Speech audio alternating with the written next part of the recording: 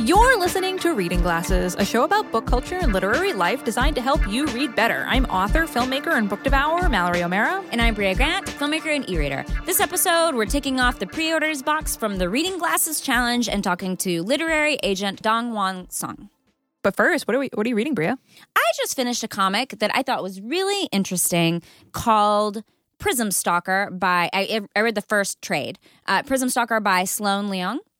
So the book is basically about a young girl who is living on a planet, and she gets recruited to go to this new planet to sort of explore the weirdness of this new planet and the things on this new planet. And they recruit people and basically throw them to the wolves. The metaphorical wolves. There's no real alien wolves. But there are aliens. There's so many aliens. So many aliens. And it's interesting because it touches a lot about displaced people. She was already a displaced person, a refugee from another planet. She had been separated from her family for various reasons. And so then she gets further pushed away. So it's sort of about her dealing with her identity of identifying with this specific planet. And then she meets people from that same area. I don't know if they're from that same planet, and like how they don't exactly accept her. Anyway, it's just a really fascinating book. It deals a lot with stuff like that. And then also it's like being in a crazy acid trip.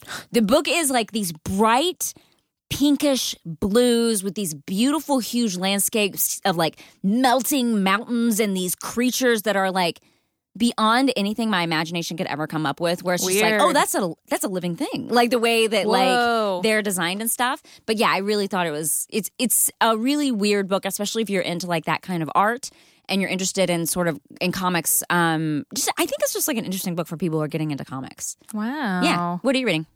So I am reading a book called Golden Grove by an author named Francine Prose. And it's basically about this girl and her big sister, and they live in this like small town on a lake, and it's like one of those towns where like the book is in modern day, but because of the location of the town, I think it's in upstate New York, they don't get great cell phone service, so they're like the only town in the country where like not a lot of teenagers have cell phones. And her sister is this incredible singer, and she's going to go to college, except, and no spoilers, this is happening in the first chapter, her sister drowns. And so her little sister, who's the main character, she ends up having to deal with the loss of her sister, and she feels like she's the ugly duckling sister. Like her big sister was like the gorgeous, beautiful one with the very handsome boyfriend, and she's just like the dorky, science-loving nerd sister that was like playing second string to her. So her sister passes away, she has to deal with that, but then her sister's boyfriend starts showing interest in her. And like, so it's all her reckoning with loss and adolescence and like relationships and dealing with her family, and it's really, really good so far. So that's Golden Grove by Francine Prose and Prism Stalker by Sloan Leong. So we want to take a moment to share some listener feedback. Joanna wrote in with a great reading tip. They say, this feels obvious, but I just discovered this as a great way to find book recommendations. A lot of libraries, especially ones that use Bibliocommons for their catalogs, have staff-curated lists on their homepages. Right now, for example, Seattle Public Library is featuring lists of new African-American teen fiction, books related to Madame Butterfly because a local playhouse is doing a production of it, and new audiobooks to listen to when you're stuck in traffic because of the new downtown tunnel, among many others. I love that the lists are so specific, so it's a good way to break out of a reading slump or find something surprising. P.S. When referring to something one of you has said on the podcast, my first instinct is to say, oh, my friend Mallory recommended, or my friend Bria told me about. Thanks for being in my ears. That's extremely cute. Just so you know, the LA Public Library does the same thing, and on their page they have Marvelous Comics. So it's comics. These are all digital things, by the way. I'm looking at the digital stuff, but Marvelous Comics. They have Hollywood biographies and memoirs, LA stories, fiction, like very like specific to like the town you're in, which I think is really cute. Justina wrote in with a snack tip. Thank you. I heard your AMA episode and have an idea for a collective noun for snacks. A craving of snacks. I love it. It's so good. So good. I have a craving of snacks here for you if you want to set look a craving for your craving. Yeah. Oh, look through this craving of snacks and see if there's anything you'd like. Amazing. And then Scott wrote in with a wheelhouse, which is space opera, police drama where their lead character is a strong woman, great, biographies of film and recording artists, urban fantasy action adventure, harem space fantasy, young adult book series like Harry Potter and Hunger Games, and then adult versions of child stories like the Wicked Saga, Dorothy Must Die, the Lily Harper series. Oh, yeah. Interesting. So you can always email us your wheelhouse at readingglassespodcast@gmail.com. I have a bookmark.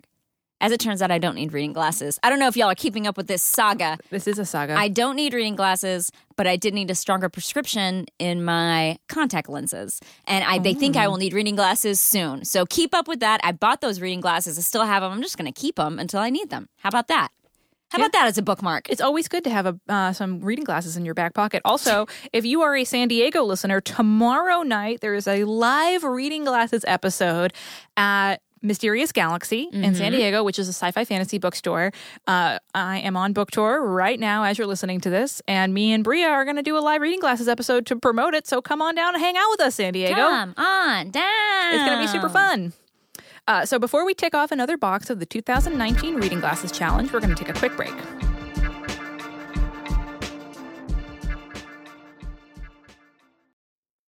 Bria, you know what's a really important part about being creative in the 21st century? Tell me. Having a website. That is so true. You know what the first question I always ask people when I want to hire them or look at their stuff is? What's your website? What's your website? It's really important. I'm going to tell a side story, even though this is an ad, which is that I'm casting a movie right now. And honestly, I go and look at the actors' websites. And if they don't have a website, I'm a little lost about where to go find their stuff, their information, and all their videos. Yeah, I do the same thing when people want to interview me about my book. They want to come on the show as a guest. It's basically like, who are you if you don't have a website? Yeah, exactly.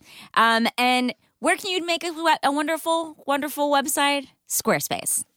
So Reading Glasses is supported in part by Squarespace. And with Squarespace, you can create a beautiful website to turn your cool idea into a website, blog, publish content, sell products and services. Or make your own website of yourself so you can be in my movie or come on Reading Glasses. Exactly. And so what does Squarespace have that makes it so good?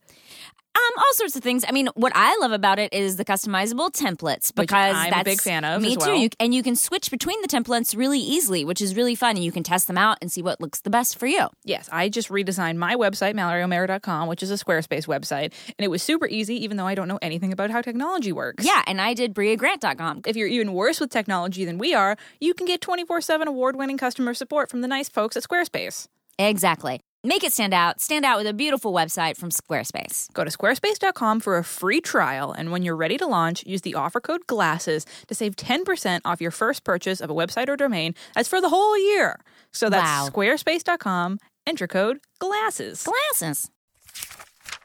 Have you ever watched a movie so bad you just needed to talk to somebody about it? Well, here at the Flophouse, we watch a bad movie and then talk about it. Yeah, you don't have to do anything. We'll watch it and we'll talk it. We do the hard work. Featuring the beautiful vocal talents of Dan McCoy, Stuart Wellington, And me, America's Rascal, Elliot Kalin. New episodes every other Saturday at MaximumFun.org or wherever you get your podcast, dude. Bye-bye. Bye-bye.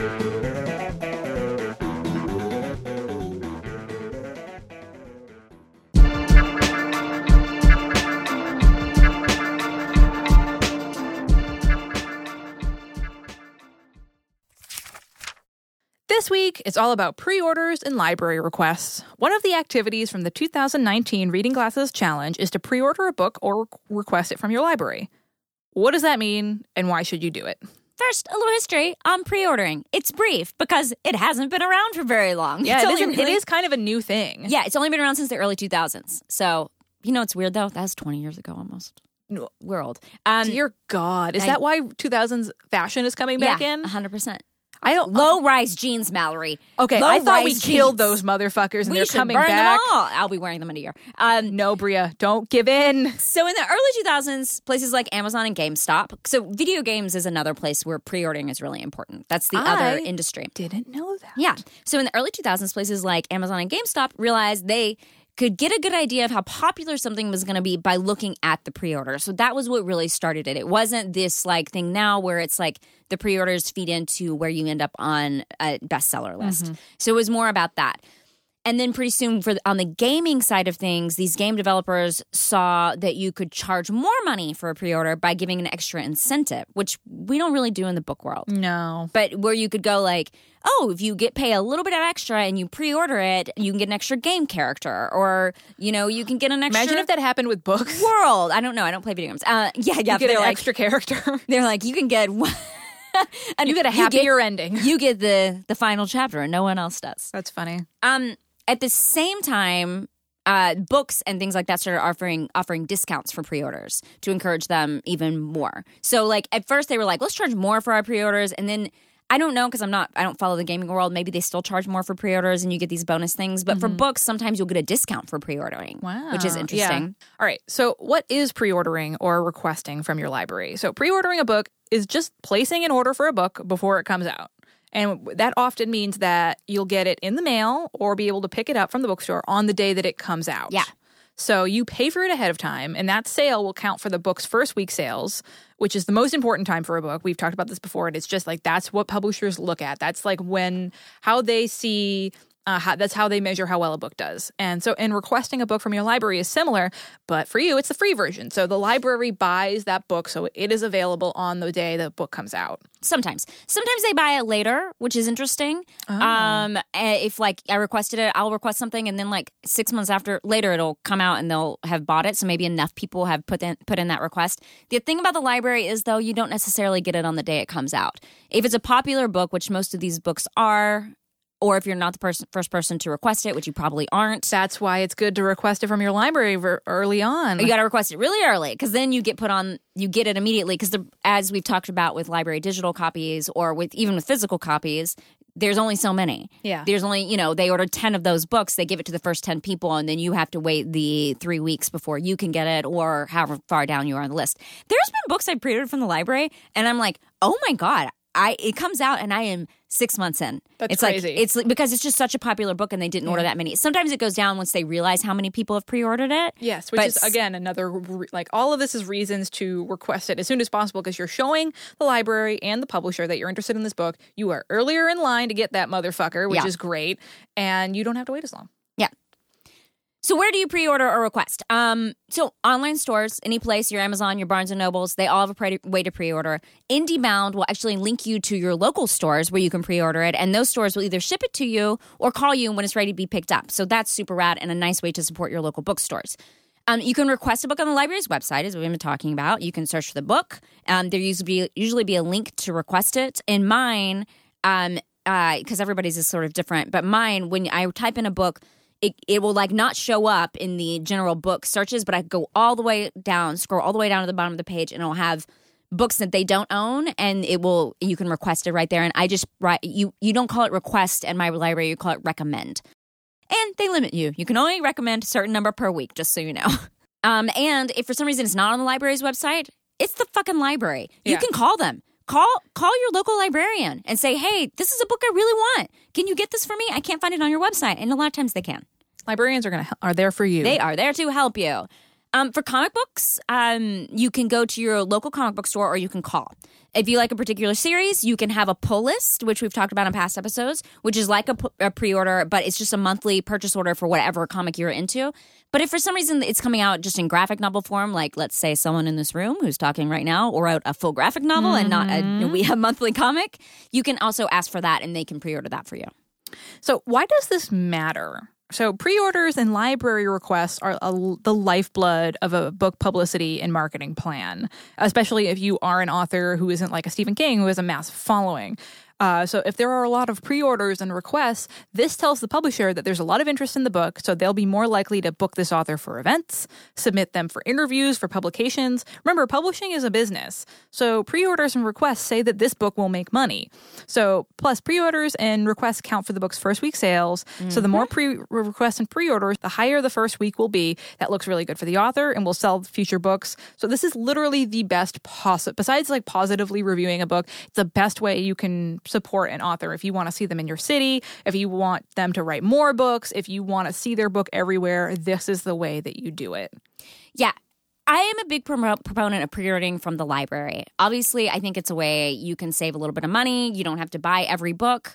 So since starting the show, though, I've learned a lot more about publishing, and I now try to focus on pre-ordering from smaller presses because they're usually going to buy those bigger books anyway. Yeah. So like I'm like, oh, this comes out on Soft Skull. This comes out on like a smaller press. So I'm going to make sure that book I pre-order before I pre-order the book from a huge publishing house because those ones tend to end up at the library. Everyone anyway. knows you don't need to help out Michelle Obama's Becoming by pre-ordering. Someone is pre-ordering that. You don't have to do that, but I think it's a great way to help out smaller authors that I love or just that I'm interested in. I don't have to have read the book or even know who they are, but if I'm just like interested in this book and I've read on IO9 that's coming out in February or March, which is where I get a lot of my sci-fi news from, then I'm going to try to pre-order it. Also, just like I said before, you get at the top of that list. So either wait list, which there's always a wait list for like these new books at the library, you can get higher up there if you go ahead and pre-order it because they're going to put you immediately on the wait list. Hell yeah. So yeah, I pre-order books all the time. I like doing it through IndieBound. Our local bookstore, my local bookstore, Last Bookstore, does not do pre-orders, but Skylight Books does. Mm-hmm. Shout out to Skylight. We love them very much. I was there last night. So if I hear about a book like on a podcast or I'm a fan of the author, I will pre-order it from Skylight. I follow a lot of authors on social media, and believe me, if an author has a book up for pre-order, they're more than likely have links to it on their website. It's such a great way to support them. They want you to do that. And also for me, sometimes I'll forget, and then like, boom. It's like getting a magical book present in the mail. Or like I love getting that call from Skylight when they're like, hey, Mallory, you have a book that you go to pick up, and then you go to the bookstore and you have a book there that Was you that already... your impression of a bookseller at Skylight? Yeah. Do it again. Mallory. Hey, Mallory. Hey, Mallory. It's pal. like the most like softest like phone sex hotline. It's a book sex hotline. For me, that is a book. That is what pre-orders are. Is a book sex hotline because it's good for you. It's good for the author. It's good for the book.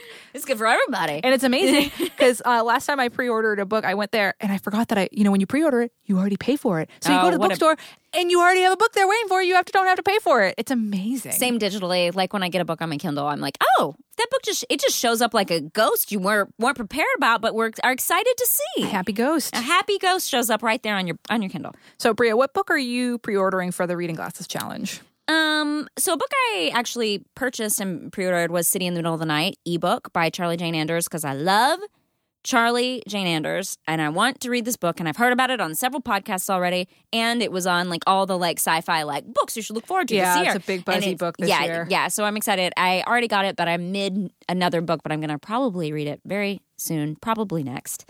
I will also am going to tell you what I've recommended to the library lately, because this is a big thing for me. I do recommend it.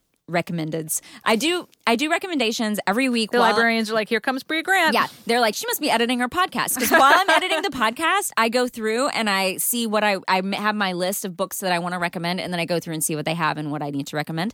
So here's just some that are on my recommendations right now that some of them have been bought already, but some of them haven't. So the Complete Benty series, which is out, and I think they've already bought it, and I think I'm on the waiting list. Yeah, it's an omnibus of all the Benty books. Yeah.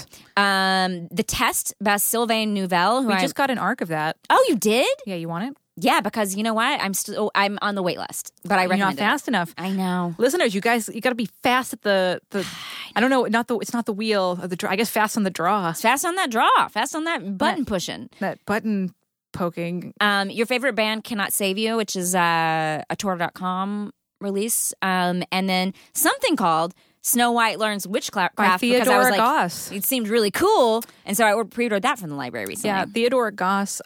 She's the one who wrote The Strange Case of the Alchemist's Daughter. Oh, I liked that book. I didn't realize it was the same author. Yep, I liked that book a lot. Yeah, well.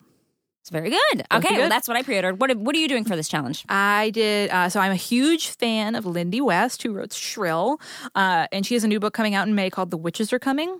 And I'm so fucking excited for it. I love her so much. And so this is a book, it's like a look at pop culture. So it's like how the patriarchy has affected it. Oh, cool. And like how we deal with that and how it's been reflected in pop culture and like what to do about it. Mm-hmm. So like I'm basically here for Lindy West's thoughts on anything. Yeah. She could tell me like her favorite types of crackers and I would be fucking here for it. You're like, pre-order those crackers right now. Yeah, gotta get those crackers. So those crackers. Basically I would have pre-ordered anything, but her writing about how patriarchy has affected the culture, I was like, take my money. Like I think I pre-ordered it the day it came out for pre-order and I like had been waiting. Wow. Okay. I pre-ordered it, but I think before... You were ready to you like pre-ordered the pre-order. You like trumped the pre-order. You were ready to go. I think I pre-ordered it before they even revealed the cover. Wow.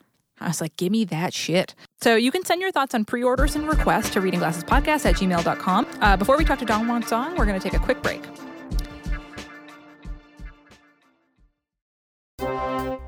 Welcome back, and thank you, Dan, for that scathing report. As you know, Max Fun Drive is coming up March 18th to March 29th, which has some folks pretty excited. But as families around the world get ready to celebrate this season of giving, community, and quality podcasts, some are wondering if it's just too much. Are they, though? They are. Some people are all for comedy and culture, but with 45 shows offering hundreds of hours of bonus content, plus all the Max Fun meetups taking place around the world, some people think it's too much. While other people think it sounds totally awesome. I took my granddaughter to the mall to get her picture taken, and the mall pod ferry was short. And I'm just gonna say it, I'm sorry, but everyone knows the pod ferry is tall. Well, I think we should just leave it there.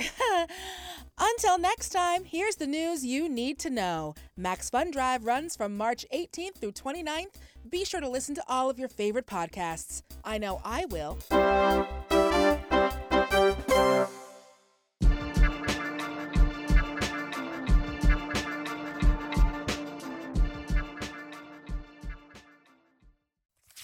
Okay, so here we are with literary agent DongWon Song. DongWon, thank you so much for joining us. Hi, it's great to be here. What are you reading right now? I'm reading a few things at the moment, as I often do. I'm in the middle of Tana French's The Witch Elm, which is fantastic. She's incredible, one of the best. I just started Jen Lyon's Rune of Kings, which just came out, and it's sort of this big epic fantasy. And it's nice to dive back into something that feels a little old school epic fantasy in a fun way. And then I'm listening to that on audio, so that's the thing I'm usually listening to when I'm commuting or running around. And I'm also reading this short story collection. It's called The Loathsome Bodybuilder by Yukiko Motoya. And I don't know how I feel about it yet. So I'm trying to make up my mind. So can you tell us a little bit about what you do as a literary agent? Yeah. My job as a literary agent has a lot of different components. The most obvious part, and the part that I think people think about, is I'm out in the world trying to find writers, right? So I'm trying to find new clients, and then help them sell their projects to publishers. In that process, I help them develop those projects. I do a lot of editorial work and help them figure out what the pitch is.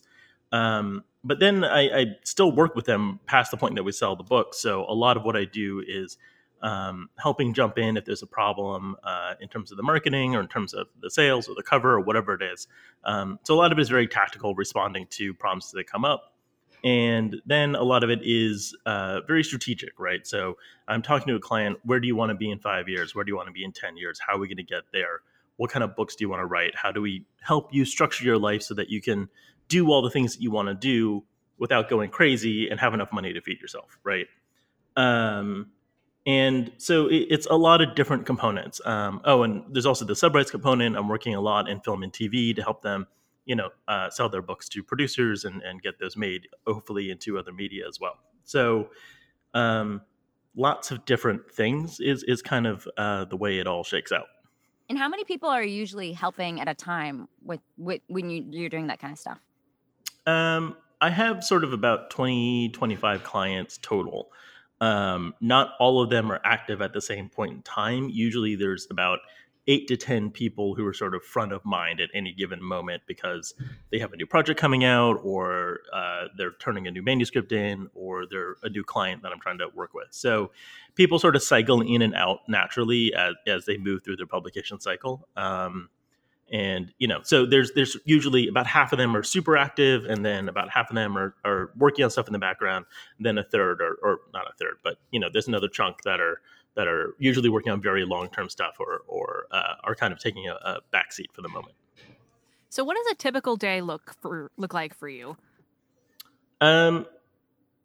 Tough question to answer because I really don't have any typical day. As you might have noticed from the list of things I described that agents do, none of those are regular, right? A lot of that is reactive because, sometimes something's on fire and I have to go deal with that. And so my typical day will usually involve some component of, do I have meetings that I have to go into Manhattan for to go meet with editors or whatever it is, either for lunches or networking or to, go to a presentation at someone's office.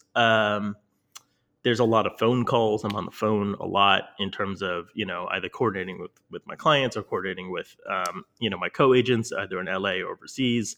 And then some days I just get to sit and read and edit, and that's always really nice too. So I really don't have a typical day. I work from home a lot. I move around a lot. So, it sort of is wherever I happen to be with whatever's on fire right now that I need to deal with.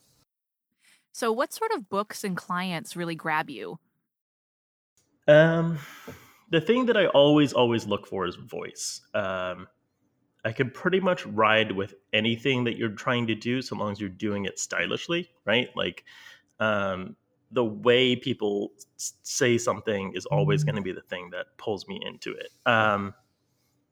That said, I also need a book to have a point. The number of times I'll read a manuscript or even read a published book or watch a movie or something like that, and I'm like, okay, that was nice, but I don't know what the point of all that was, right? Like, I just watched this like Swedish murder revenge thriller, which everything about it was like very well done and very well executed. But I got to the end of it and was like, okay, a guy killed a bunch of guys. I don't know what I'm supposed to feel about any of this, right? So I need a book, I need a story to like have a reason for me to be there. So you need to have that, and then you need to tell it in a way that's super interesting. And that's going to be what brings me in. And you've recently started putting out a newsletter. Do you want to tell us about that? Yes. So I launched a newsletter in January of this year. There's a free component and there's also a paid component. You can subscribe to get the paid component. The newsletter is called Publishing is Hard because... Which is true. That's a thing that I know very, very well. And I want to communicate to a lot of people that like, this shit's hard. And the more we can talk about the fact that it's hard, the more I think we can get to like really interesting and productive conversations. So the newsletter is it's a little personal. It's a little about the industry, right? So there's an educational component to it, but it's all filtered through the lens of, I've been doing this for a long time. Here's my experiences doing it. Here's my thoughts that are informed by those experiences, right? I get a little frustrated, I think, as we all do, with sort of the publishing advice you see on Twitter a lot of the times. Sometimes it's very generic. It can be very like, you must do it this one way, right? Or here's the one thing you need to understand to succeed, or whatever it is. And none of that is true, right? Publishing is an entire industry that's full of contradictions, in part because there's a lot of different ways to do things. There's a lot of people who do this business, and it's been around for a long time. So there's never a magic bullet. There's just things you can do that might work or might not work or have trade-offs. And I wanted a little bit more of a long-form venue to talk about these issues, and a little bit of a closed environment that I can be a little bit more nuanced and not necessarily, rah-rah positivity all the time. Are there any things that you wish more people knew about the publishing industry? A lot of things, which is sort of the point of the newsletter. I think the one that I run into most often, that I find myself explaining over and over again, that people don't really understand, is how important the sales force is, right? So when you're working in traditional publishing, there's a group of people whose job it is to go out to every bookseller in the country and be like, hey, you guys should get on board with this book and you should order this book. You should order N copies of it or whatever it is. And it's sort of this large invisible team of people that are some of the most crucial people working on any given book. And there are these events that happen within the publisher that are each publisher has different terms of art for what these are called. They're either launch meetings or sales conferences or whatever it is, but it's an opportunity for the editors to go and talk to the sales force about the books that they're excited about. So these are really, really critical meetings, and everything needs to be in line and ready to go, and the pitch needs to be really on point so that the sales force is then armed to go out and sell the book to all the booksellers, which determines how many copies you ship, which determines how many books you can possibly sell. So many books I see just die at this stage because people don't understand the importance of sales conference and the importance of the sales force in terms of getting ready to enter into the selling season for a book. And it's just a really important thing. And so a lot of decisions happen in that stage, and authors will come back later and be confused about, I don't understand what happened in my book. I don't understand why this happened. And it's easy to look and be like, oh, that's because this, and this happened. Or, this didn't happen in terms of prepping for sales conference, or, those kind of components. Or that author got to go meet people at ALA or ABA or something like that. Mallory, I know you just came back from ALA. Hell yeah. And, I think you can sort of see how exciting and vital a moment like that is, where you get to actually meet with the people who are going to be, supporting your book and ordering copies of it. So it's so complicated. It is. I mean, it's why people don't talk about it, right? And even as I'm trying to explain it now, I'm finding myself sort of in the weeds immediately about like, wait, how do I actually explain this thing in a succinct way? But it's this really crucial, vital component that I wish, not necessarily the readers, but especially people who are writers and want to get into traditional publishing understood a little bit better. So can you tell us a little bit about your reading life? Do you have any reading quirks you want to share with us? The thing about being a literary agent or working in publishing is it kind of ruins your reading life sometimes, because reading so much just becomes associated with work in a certain way. Or I always have this guilt whenever I'm reading a physical book of like, oh, I should be reading a manuscript right now, right? I'm sitting down, spending all this time reading something. I should be reading, a client's manuscript or, submission or whatever it is. So the way I get around that is I listen to a lot of audiobooks. And for whatever reason, that sort of avoids triggering all my work guilt feelings. And also it's a thing I can do while doing other things. So I can be, playing a very repetitive video game and listening to an audiobook, so that even when I'm trying to relax, I'm still working, which is optimal. Or, like if I'm out for a run or washing the dishes or whatever, I can listen to an audiobook and sort of catch up on what's happening out there, and get some reading in as well. So what's your book wheelhouse? What subjects or tropes will like immediately get you to pick up a book? I'm less drawn to like specific tropes, but like I in thinking about this question, I do have a few. Found families always get me, and sort of family themes generally. Like if your book has like really good dads in it, or like a really good sibling relationship, good dad, or like a mom who's like super supportive of her son, I'm like, I'm in. Right, like I'm gonna have way too many feelings about this thing.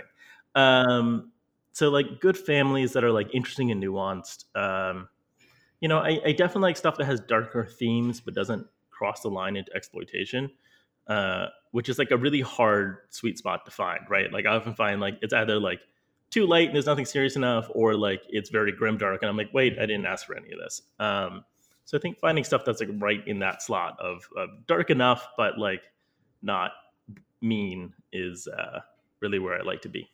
Nice. So where can we find you online? And subscribe to your newsletter. Yeah. Well, to find me online, the easiest place is probably Twitter. I spend too much of my life there, and I'm just at DongWon, DONGWON there. And then to subscribe to the newsletter, go to publishingishard.substack.com. So, and you can sign up there. Thank you so much for joining us. Great. Thank you guys so much. Now it's time to solve a bookish problem from one of our listeners. Isla writes in, I'm going to be going off to college this fall, and I know I can't bring all my books with me. As an avid rereader, how do I choose which books to bring with me into a smaller space? Bria, what should she do? I think this is very important, because you go to college and you get to reinvent yourself at college. Who are you? Are you like a cool kid hit with hip books? Are you a feminist lady with lady books? Are you a sci-fi nerd with like all sorts of comic books? I think curating it, so when people walk into your dorm room or a studio apartment, which is basically the same thing, people look at it at your bookshelf and they're like, yeah, this is my new best friend. Or they're like, yeah, this is the person I want to be like, friends look with. how fucking cool this person is. So I think you should take books that represent not only who you were, but also who you want to be. And I am not advocating that you be a fake. Like, these are books you already own. I'm not saying that they are not. No, I'm not saying advocating buying all new books. But you get to show your own highlight reel. It's your highlight. This is the Instagram of your book collection, right? You get to go and you can take books that you have read, books you're planning to read. I think that's also totally fine. But it's basically like, this is the person I want to be, and this is the person I want people to see me as. And then you only reread those books, and you're going to become that person anyway. It sounds like I'm advocating for some fakeness, and I'm totally not. I think No, I'm advocating for you to like people do this push in the direction that all you want to time. be. Yeah, I think like there's certain books like that I have in my living room versus books that I have like other places in my house because I want people to see the books in my living room as books extremely cool people read, volumes 1 through 10. You are not cool enough for this book. But I just think that like go through. I'm not saying like you Marie Kondo this shit, but kind of. But instead of like, does this bring me joy? Marie you're like, Kooldo it.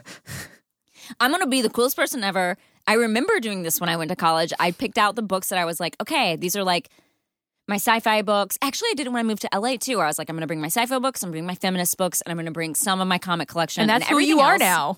It really worked. It totally worked. And it was who I was then, but I had a lot of books left over from college that I was like, I didn't like these books. Yeah. But I'm dragging them around with me because I think we bought them, so we have to keep them, and you do not have to keep them. Bring the books that are your new, cool college self. Yep. That's what I say. What do you say? So first off, congrats on going to college. Oh, yeah, congrats. Very exciting. So my tip for this is actually a mix. So I think they should be books that you really want to read. So like Bria said, books that you want to be. Maybe you're like, man, I've never read. Like she hasn't read. Yes. Mm-hmm. I think they should be a mix of books that like, okay, maybe you bought some and you're like, I want to be a cool feminist. So I bought this Bell Hooks book, but I never read it. So grab books that you really want to read and some favorites that are comfort rereads. So if you were like me in college, you don't have a ton of money to spend on new books, get your library card, but grab a handful of books that you think you're going to love and you really want to read and you think you want to bring in your new direction in life. Like, like Bria said, like cool, whatever, like cool philosophy books or cool sci-fi books or like something that you like think is going to be on the road to your new place in life. But also comfort reads, you're going to need them. College is crazy. You're away from home. You're going to get stressed out. Things are happening. Hormones are everywhere like crazy clouds. Pick some books that you love. Even if they're not super cool, you can hide them under their bed. Pick some books that you love and always make you happy. Maybe ones that you've reread a million times. I've reread Stardust by Neil Gaiman probably 50 times. Because you're just going to, when you're having a long, lonely night and you're stressed out and you're studying for things, you're going to want that book friend with you. Pull it out from under the mattress and reread it. So, yeah, I think you should do a mix. I like that you think hormones travel in clouds. Oh, when yeah. I think of them as like the smell of a pie in a cartoon. That's exactly what I think. Like yeah. it's like almost like a snake wafting and it goes through into the air, your nostril. and then it goes into your nostrils, and then you like for some reason float up in the air, and your feet dangle around. Yeah, You know but what I'm instead of talking going to get a sandwich, you're going to get beer and naked. Hey, quick update on the kind of pajamas that make me laugh. Wow. The ones with the butt flap. How come no one told me that that's what the guy from the Umbrella Academy wears? I still haven't seen Umbrella Academy. You got to watch it. It's in This the butt flap? pilot. It's in the Butt- first episode. butt He has a butt flaps? flap, and I laughed out loud. And then I was like, "Why did no one send me this screen grab?" Oh, do we get updates on what he does in them? Just walks around them, No, we still haven't and figured out then how you never see them again. As far as it's so far where I am. because I want to know if it's like you pull it down really far to pee or you get completely disrobed. I think you gotta get disrobed. It has buttons in the front too, but I think you get disrobed. See, that's why I'll never wear a romper. You'll never catch me. If that'll be like, if you'll know that I got taken over by an alien if I'm wearing a romper. If you see me wearing a romper, murder me because I'm not Mallory I love a romper. anymore. I don't mind getting naked to pee. It's fine. Oh no! Then you're even more vulnerable. Then you're screwed. A serial killer comes in. Not only are you on the toilet, but you're nude. I'd fight them nude. It would be shocking. It would be so shocking. They would be like, "What's happening?" And they'd be so surprised because I'm naked. Here's But this lady, very strong. naked, strong lady covered in her own urine, just coming at me. So if you want us to solve your reader problem or answer your bookish question, you can send it to readingglassespodcast@gmail.com. And as always, we want to thank Danielle and Kathy who run our Facebook group and Chrissy and Rachel who moderate our Goodreads page. Remember that you can buy Reading Glasses tote bags and shirts and bookmarks in the Maximum Fun store. There's a link in the show notes. You can show off your love of reading and support us and help us feed our terrible cats. If you like the show, please rate and review us on iTunes. It's really great for us. It helps us reach more listeners. It helps us get cool guests. It just is like the best thing you can do for us that is free. You can email us at readingglassespodcast@gmail.com. Find us on Twitter at readinggpodcast, on Instagram at readingglassespodcast, and you can always follow along on our bookish adventures using the general hashtag readingglassespodcast. And if you're curious about what other people are doing for the Reading Glasses 2019 Reader Challenge, follow hashtag readingglasseschallenge. Thanks for listening, and thanks for reading.